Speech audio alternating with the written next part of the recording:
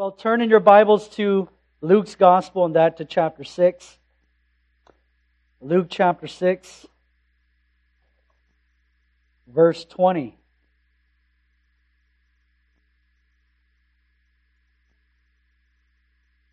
Luke chapter 6, verse 20. As we return to the Beatitudes, here is now God's Word. And he lifted up his eyes on his disciples and said, Blessed are you who are poor, for yours is the kingdom of God. Blessed are you who are hungry now, for you shall be satisfied. Blessed are you who weep now, for you shall laugh. Blessed are you when people hate you, and when they exclude you and revile you, and spurn your name as evil, on account of the Son of Man. Rejoice in that day and leap for joy, for behold, your reward is great in heaven, for so their fathers did to the prophets. But woe to you who are rich, for you have received your consolation. Woe to you who are full now, for you shall be hungry. Woe to you who laugh now, for you shall mourn and weep. Woe to you when all people speak well of you, for so their fathers did to the prophets. Let's pray together. Father in heaven, as we make our ascent yet again to the mount, speak to us, we pray. And by your Holy Spirit, make known to us what we know not. Cause us to do what we live not. Create that which in and of ourselves we cannot. And give us the grace as we look to your word to see ourselves for who we are and Christ for the Savior and Redeemer that He is. In Jesus' name we pray. Amen. It is often the case throughout Scripture that the Lord spoke to His people from the mountain. And maybe the most prominent of all mountains was the one situated in a desert called Sinai, where the Lord spoke to His people through His servant Moses. And it was there that He gave them His law. A law that made them distinct. A law that separated the people of Israel from their neighbors. Ultimately, a law that revealed something of their God and their Maker, that He was holy, and that therefore they too were to be holy. And so the holy people of Israel were to do things that were unconventional and vastly different from those around them. For example, they weren't allowed to eat certain foods. They were prohibited from consuming any sea life without fins or scales, which meant they couldn't eat a bowl of clam chowder or shrimp tacos or a lobster roll. And I could go on. And while they were allowed to eat animals that were both cloven in foot and that chewed the cud, they weren't allowed to eat animals that were either or. And so they had to cross off pork ribs off the list and hot dogs off the list. No Saturday night hot dog party. These dietary laws were to help keep them from fellowshipping with idol worshippers around the dinner table. There were also certain kinds of clothing that they couldn't wear, such as garment made with two different kinds of material. So there was no such thing as 65% cotton, 35% polyester, dry fit t-shirts. No, that was a big no-no for them. But not only food and clothes. God gave them ritual laws like that of circumcision that the nations around them, that they didn't practice. When David was but a shepherd boy, he slayed the giant Goliath, but not before he called him an uncircumcised Philistine. Now that's just a few examples of how God's people were to be distinct. Well, notice that God comes to speak to His people yet again upon a mountain. Not on Mount Sinai, but on a mountain in the area of Galilee. Not in a thick cloud and smoke to Moses, but in the very person of the Son of God. As fire descended upon the mountain in Exodus, it was Jesus who descended upon the mountain with His disciples here in Luke. And coming to a level place, He spoke to His people. Well, how are they going to be different from the world? How are they going to be separate and distinct from the unbelieving that was around them? Not so much through what they ate or what they wore or even a mark on their bodies, but rather through the condition of their hearts. Not an external ceremony, but rather through internal poverty. How were Jesus' disciples to be set apart? What was taking place within them that wasn't taking place in anyone else? And the answer is a deep spiritual poverty. And as a result, a growing spiritual hunger for righteousness, as we saw last week. We as Christians are those who have been emptied of ourselves and filled with Christ. That's what sets us apart from the world. For us who are poor, Christ is our treasure. For us who are hungry, Christ is our heavenly bread. And while Moses told the people of Israel there the stipulations of the covenant, remember, blessings for obedience and cursings for disobedience. Notice that Christ tells us that we as Christians, we are already blessed. This is one of the first things that Jesus wanted us to know. Not how we can be blessed, but rather that we are blessed. Well, why? It's not because we have fulfilled the Sermon on the Mount. Left to ourselves, we are unable to meet any of its demands. But He who delivered the sermon, He walked the sermon Himself. He practiced what He preached to holy perfection on our behalf. Therefore, we apply that sermon because Christ lived that sermon. We are holy because Christ has made us holy. It is the outflow of who we already are. This is the beauty of the sermon. It describes who we are as those who belong to Christ. Well, we return again to the mountain and to sit at His feet to hear Christ speak to us. And Luke here provides for us two more beatitudes for our consideration. Following the blessing of poverty and hunger, he says this: "Blessed are you who weep now, for you shall laugh." If we understood the first two beatitudes, this third one doesn't come to us as a surprise. It's because Jesus speaks yet again of a condition that no natural person would ever covet in his life. It is, as you might say, this is the saddest condition. Who desires heartbreak? Who wants to have their soul in agony and pain? I mean, people don't rush towards wanting to have this experience. No one is fighting to be first in line to say, "Pick me! I want to weep in misery." Rather, we find that it's the tendency of the human heart to want the opposite. To avoid heartbreak at all costs. To flee from any sense of emotional pain. Well, what's the maxim? Let us eat, drink, and be merry, for tomorrow we die. This is the philosophy of the world, and one that we ourselves have very much adopted into our own lives. This is innate in us, to search for happiness, to seek out any pleasure, to do all that we enjoy. Now I need to be clear here, in that God does not denounce the enjoyment of things in its proper context. It was the wise King Solomon who advised in Ecclesiastes 8:15 that joy is to be commended, for man has no good thing under the sun, but to eat and drink and be joyful, for this will go with him in his toil through the days of his life that God has given him under the sun. What was he saying? The wise preacher was saying that life is filled with enough trouble. Things like the loss of a job. Things like severed relationships. Things like a failed exam. Things like sickness and even death. Yet in the midst of all of it, God's people should still rejoice in the pleasures of life, and to do so recognizing them as gifts of God. We were made to enjoy the gifts of God and to in turn give Him thanks. And so Jesus here is not saying that you can't do that. Well, then what is He saying? What is the Lord trying to teach us?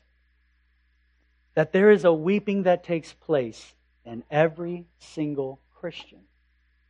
An ongoing sorrow in his or her life. Matthew refers to it in his account as a mourning.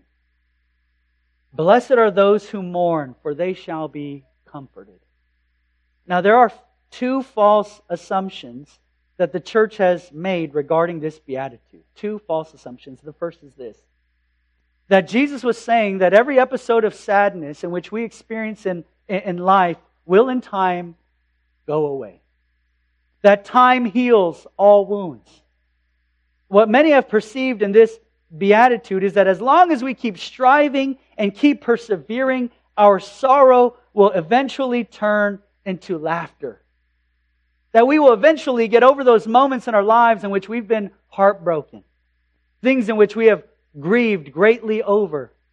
And if we are to think about the things that grieve us most, I think the most painful experience that we would experience is probably death. The death of our loved ones. The loss of someone we love.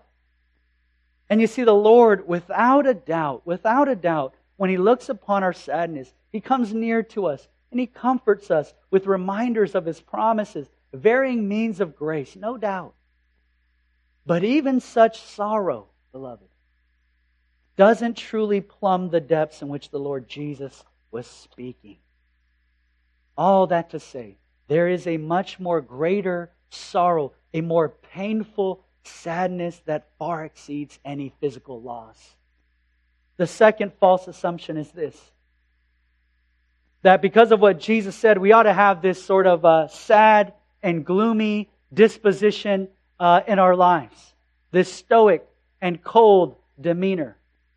Many in the church wrongly assume this kind of puritanical manner of life, which is so far from the truth as to how the Puritans truly lived. Jesus is not saying to His disciples, "Blessed is the grim and the cheerless Christian." Charles Spurgeon, the great London Baptist preacher, he said that there appeared to be some preachers to have their neckties tied and twisted around their souls. And I understand what he's talking about. People falsely think that piety is measured by some kind of outward seriousness or uptightness. Pastor Eric and I, we entered seminary exactly 20 years ago, January 2004, and there was a dress code. Slacks, a shirt, and a necktie, which we understood in that it said something about the seriousness of the task in which we were doing, the work that we were doing. But we were literally on campus from morning to night. And you can say that our lives were lived within the walls of that seminary. We had to unwind at times. And so we would do things to get our minds off of our studies to have a little bit of fun. And so we would play, and this is what we used to do back in the day, we played hacky sack. People don't play hacky sack anymore. We played hacky sack in our dress shoes and in our neckties.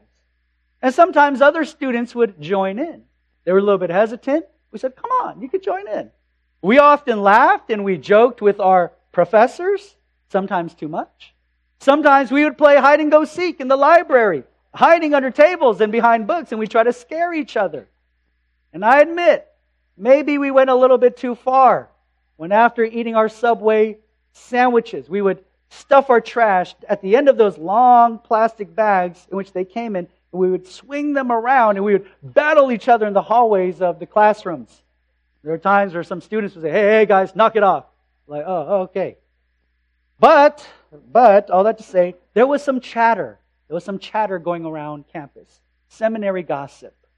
Rumblings that got back to us that we were the unholy students at the seminary. And maybe there was a little bit of immaturity. I was 22 years old. But one of the wrong assumptions that existed in some of the people there, that piety meant having this stern and strict disposition. You see, this blessedness is not the exterior appearance of religiosity.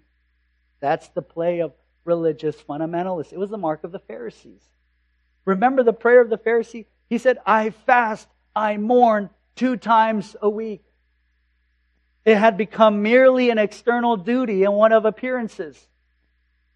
The blessedness of weeping is not for those who are outwardly somber or serious. That would be rather a superficial reading of this beatitude. Then what is it? It's a weeping that takes place not so much on the outside, but on the inside. A mourning that occurs within one's spirit and soul. As we saw before in the first 2 Beatitudes, the poverty is in a man's spirit and not in his pocket. The hunger is in a man's soul and not in his stomach. And the same is said of weeping. Blessed are those who weep, not over that which is physical, but spiritual. This mourning, friends, is a mourning over one's sinfulness. What is true of every single Christian believer is we are heartbroken and sorrowful over our sin. For our eyes have been opened by the grace of God to see ourselves for who we truly are. This is what we saw in the first beatitude, that we are impoverished and that we are poor and we are needy. We are spiritually bankrupt, and there is nothing in and of ourselves that in any way commend us to God.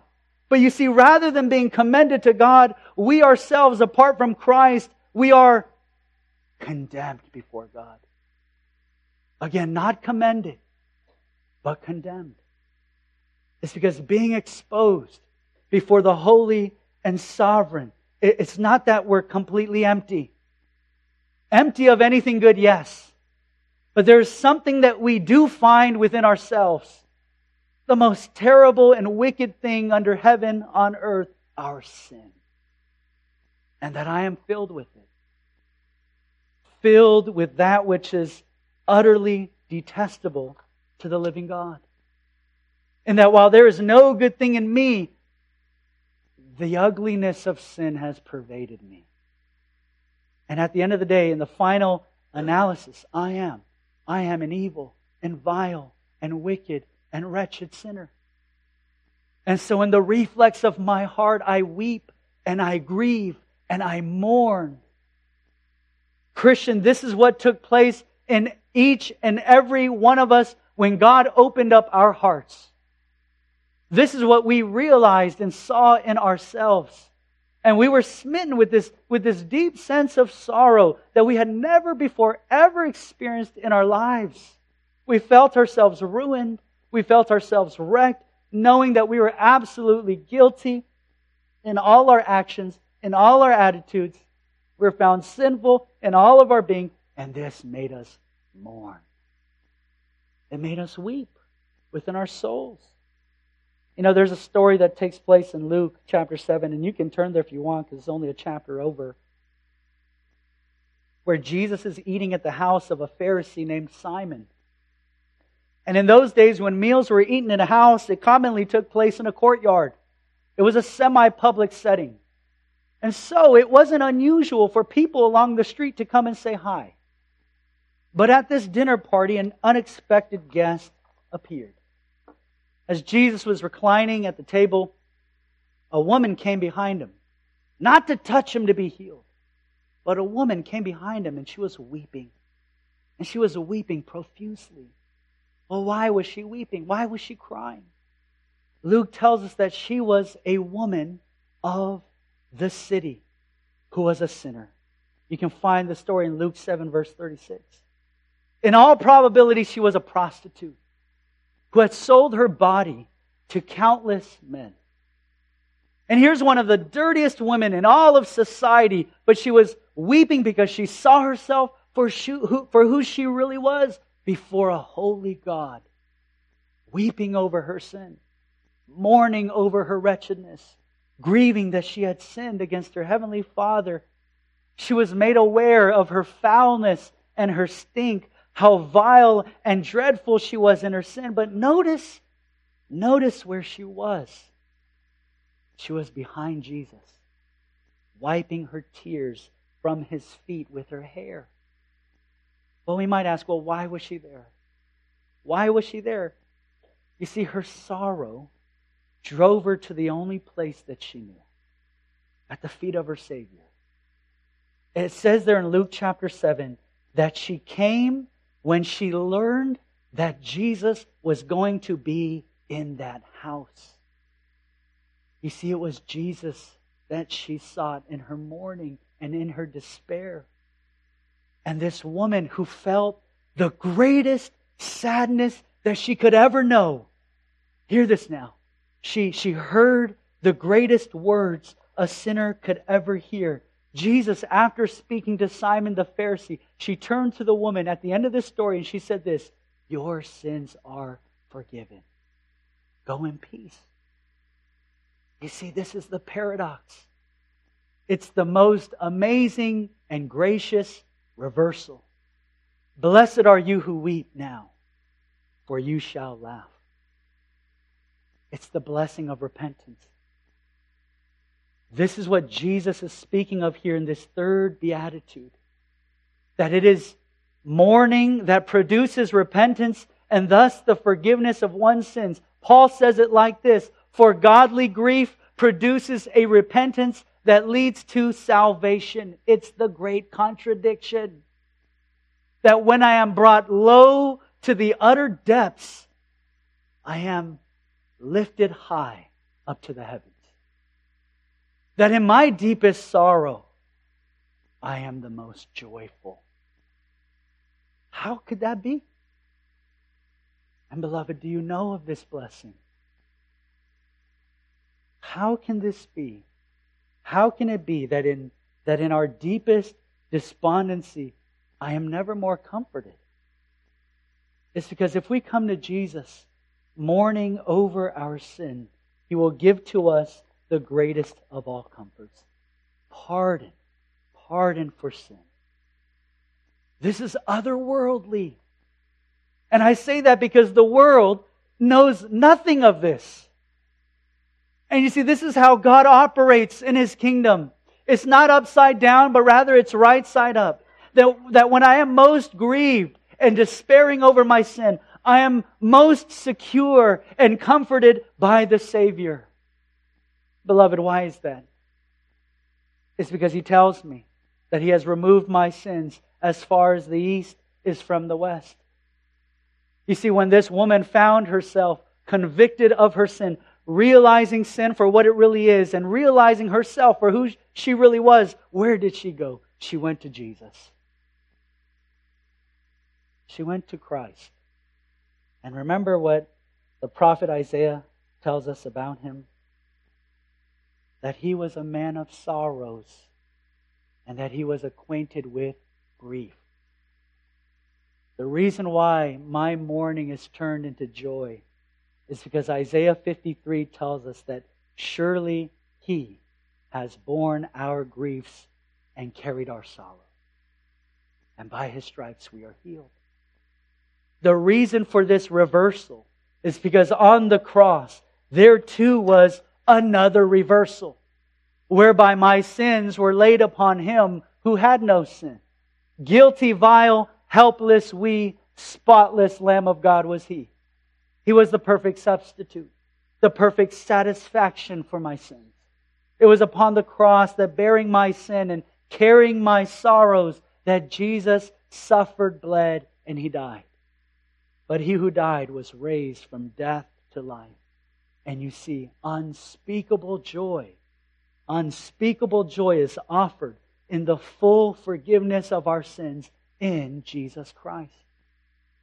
When we come to Him in repentance, when we come to Him mourning and grieving over our sins, when we come to Him in true repentance and faith, trusting in His merit and not our own. Non-Christian, you will never know the joy of knowing Christ and being forgiven of your sins apart from such sorrow. You see, any and all attempts to find fulfillment, to find happiness, apart from this sorrow, will only result in a never-ending disaster. Jesus tells us in Luke chapter 6, verse 25, "But woe to you who laugh now, for you shall mourn and weep."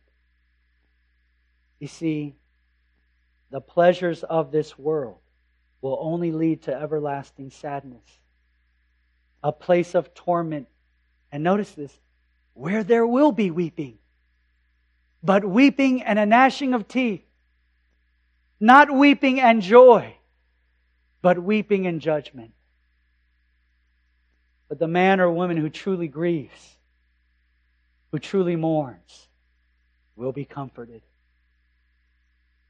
Non-Christian, come and see your sins for what they really are. I call you to see yourself for who you really are, recognizing that you are a great sinner, but that Christ is a great Savior. Now, there are a few things that we need to see here about this sorrowful mourning. And firstly, it's this: that our emotional response here, it doesn't narrow, but it expands. In that while I feel no deeper sorrow, I come to find no higher joy. Do you get that? Have you experienced that? You see, the sensitivity to God becomes greater, not less. Our spiritual awareness balloons and it broadens. And so our capacity to know Him and worship Him can only grow. In other words, the more deeper I understand the gravity of my sins and thus convicted of it, the more gratitude and joy I will know.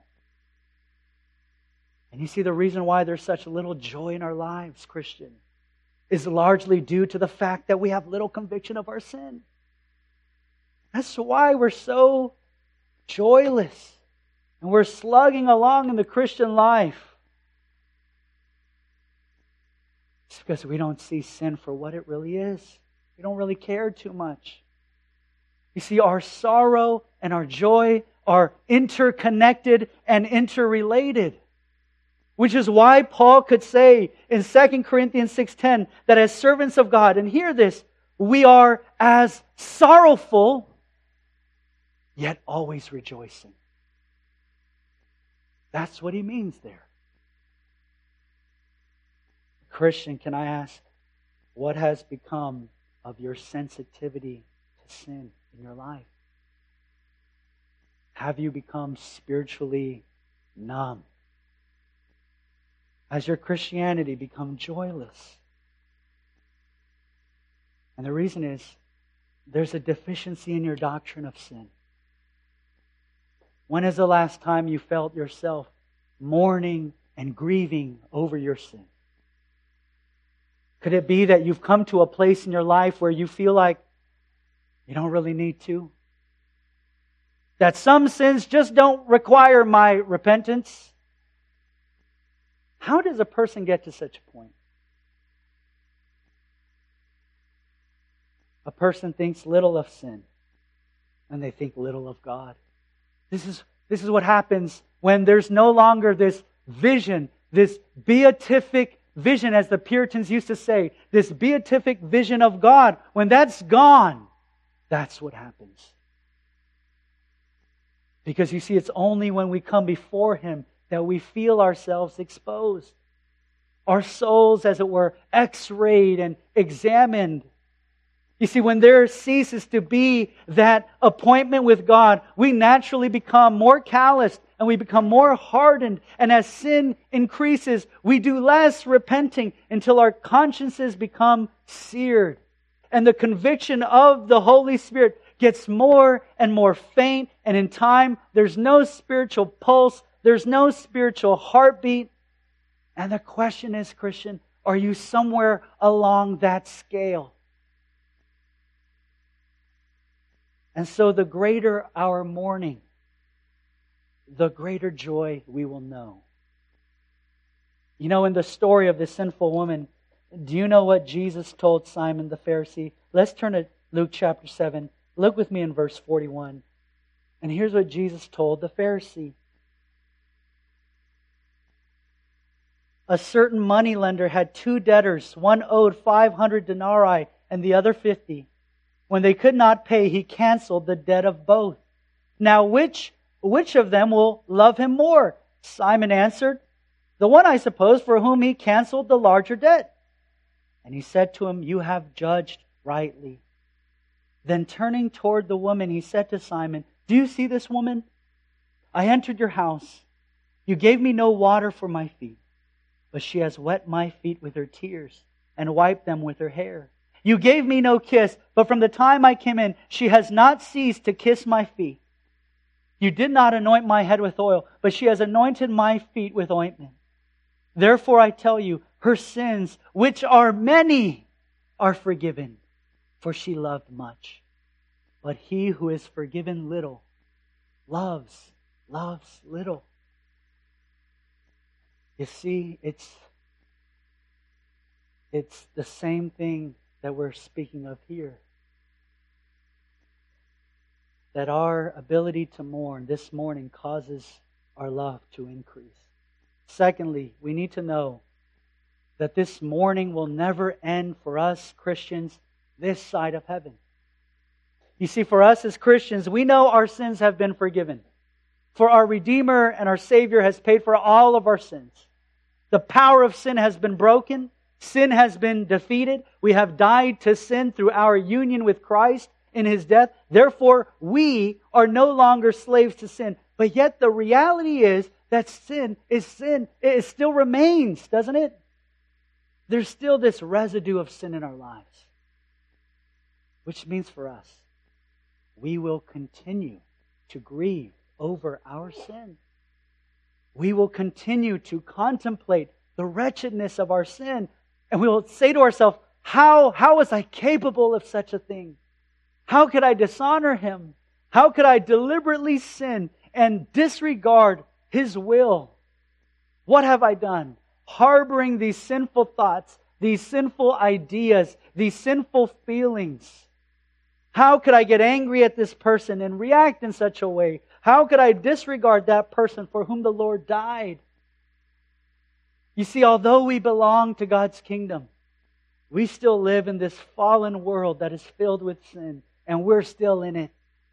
And we ourselves, we still sin, which we hate about ourselves, which we grieve over. And this is why we're filled with sorrow. And the reason why we react to our sin with such displeasure is because we know that Christ has made us new. He's given us this new taste and a new palate for holiness and righteousness. And so there is in us this repulsion to sin, an aversion and a sensitivity to sin. And all that because the Holy Spirit now lives inside of us. Which is why Paul can say in the same breath in Romans 7, "Wretched man that I am, who will deliver me from this body of death?" But this is what he says right after in the very same breath. "But thanks be to God through Jesus Christ our Lord." Beloved, when there is no mourning, though, when there is no mourning, when there is no grieving, Paul says we grieve the Holy Spirit. We grieve Him who dwells within us. Thirdly, this mourning, it begins with self. It can never begin outside of ourselves, but in ourselves. As I said before, in spiritual examination. Well, where does that take place? It takes place when I look into the mirror of God's holy word. And when I look into the mirror of God's holy word, it shows me my spots.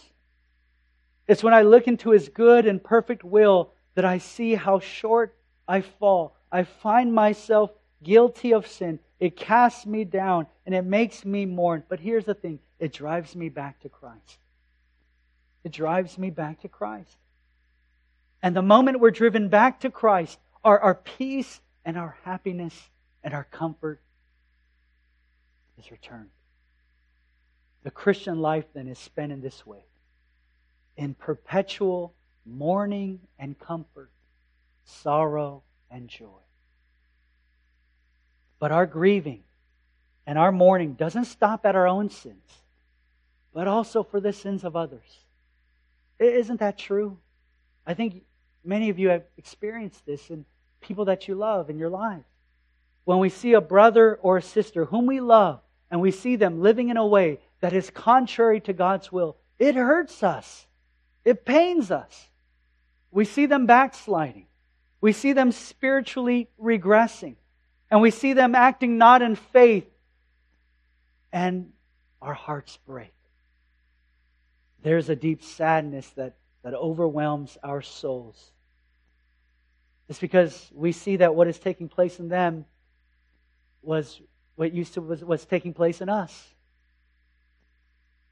And this is why the Lord, beloved, this is why the Lord, when He saved us, He did so in a body.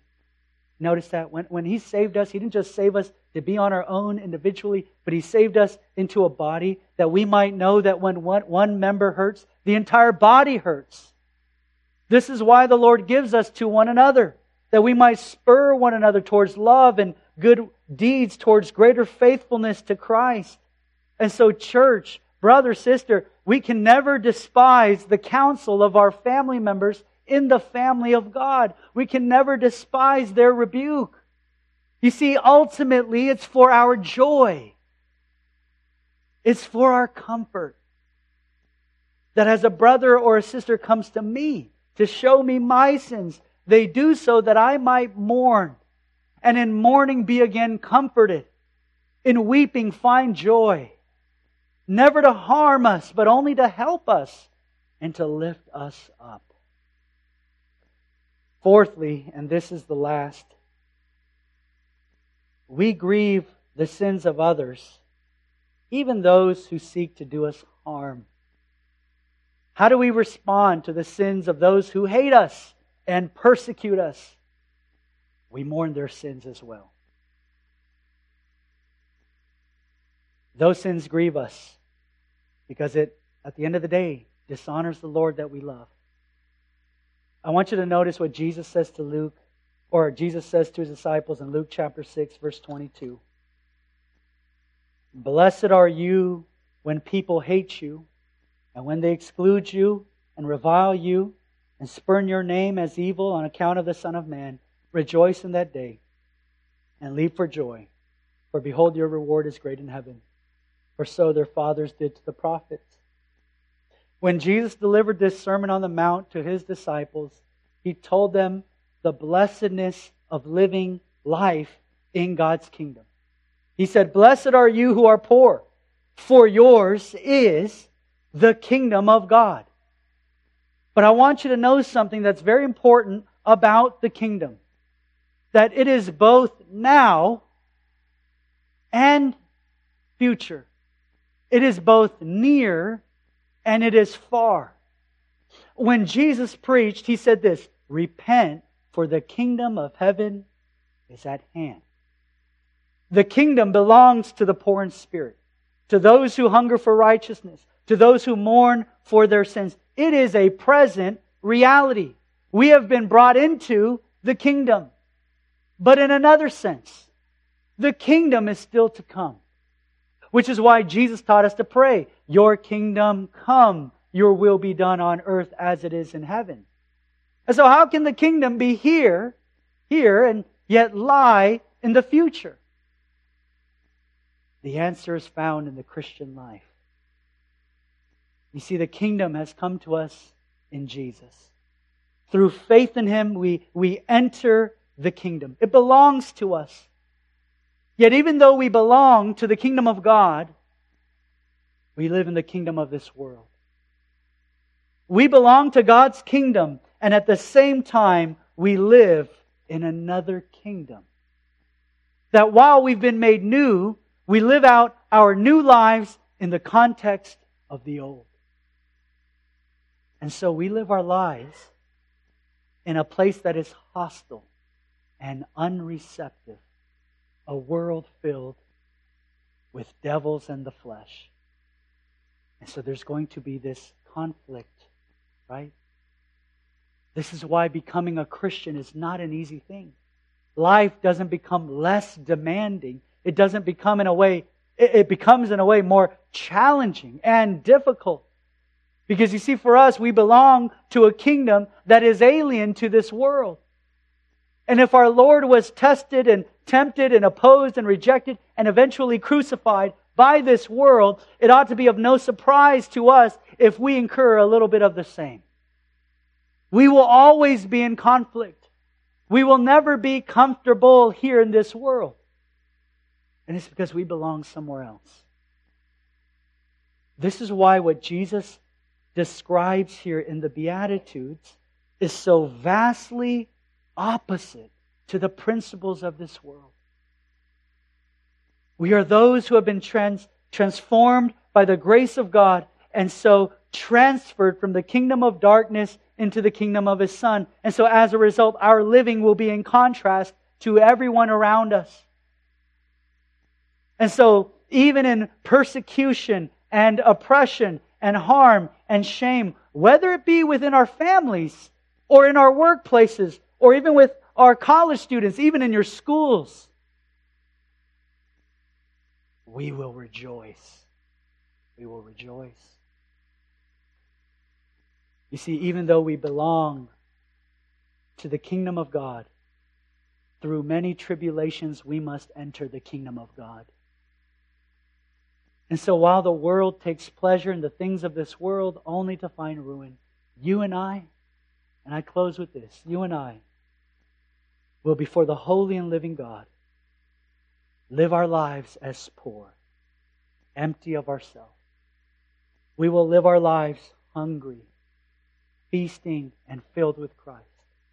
We will live our lives mourning in continual repentance and faith.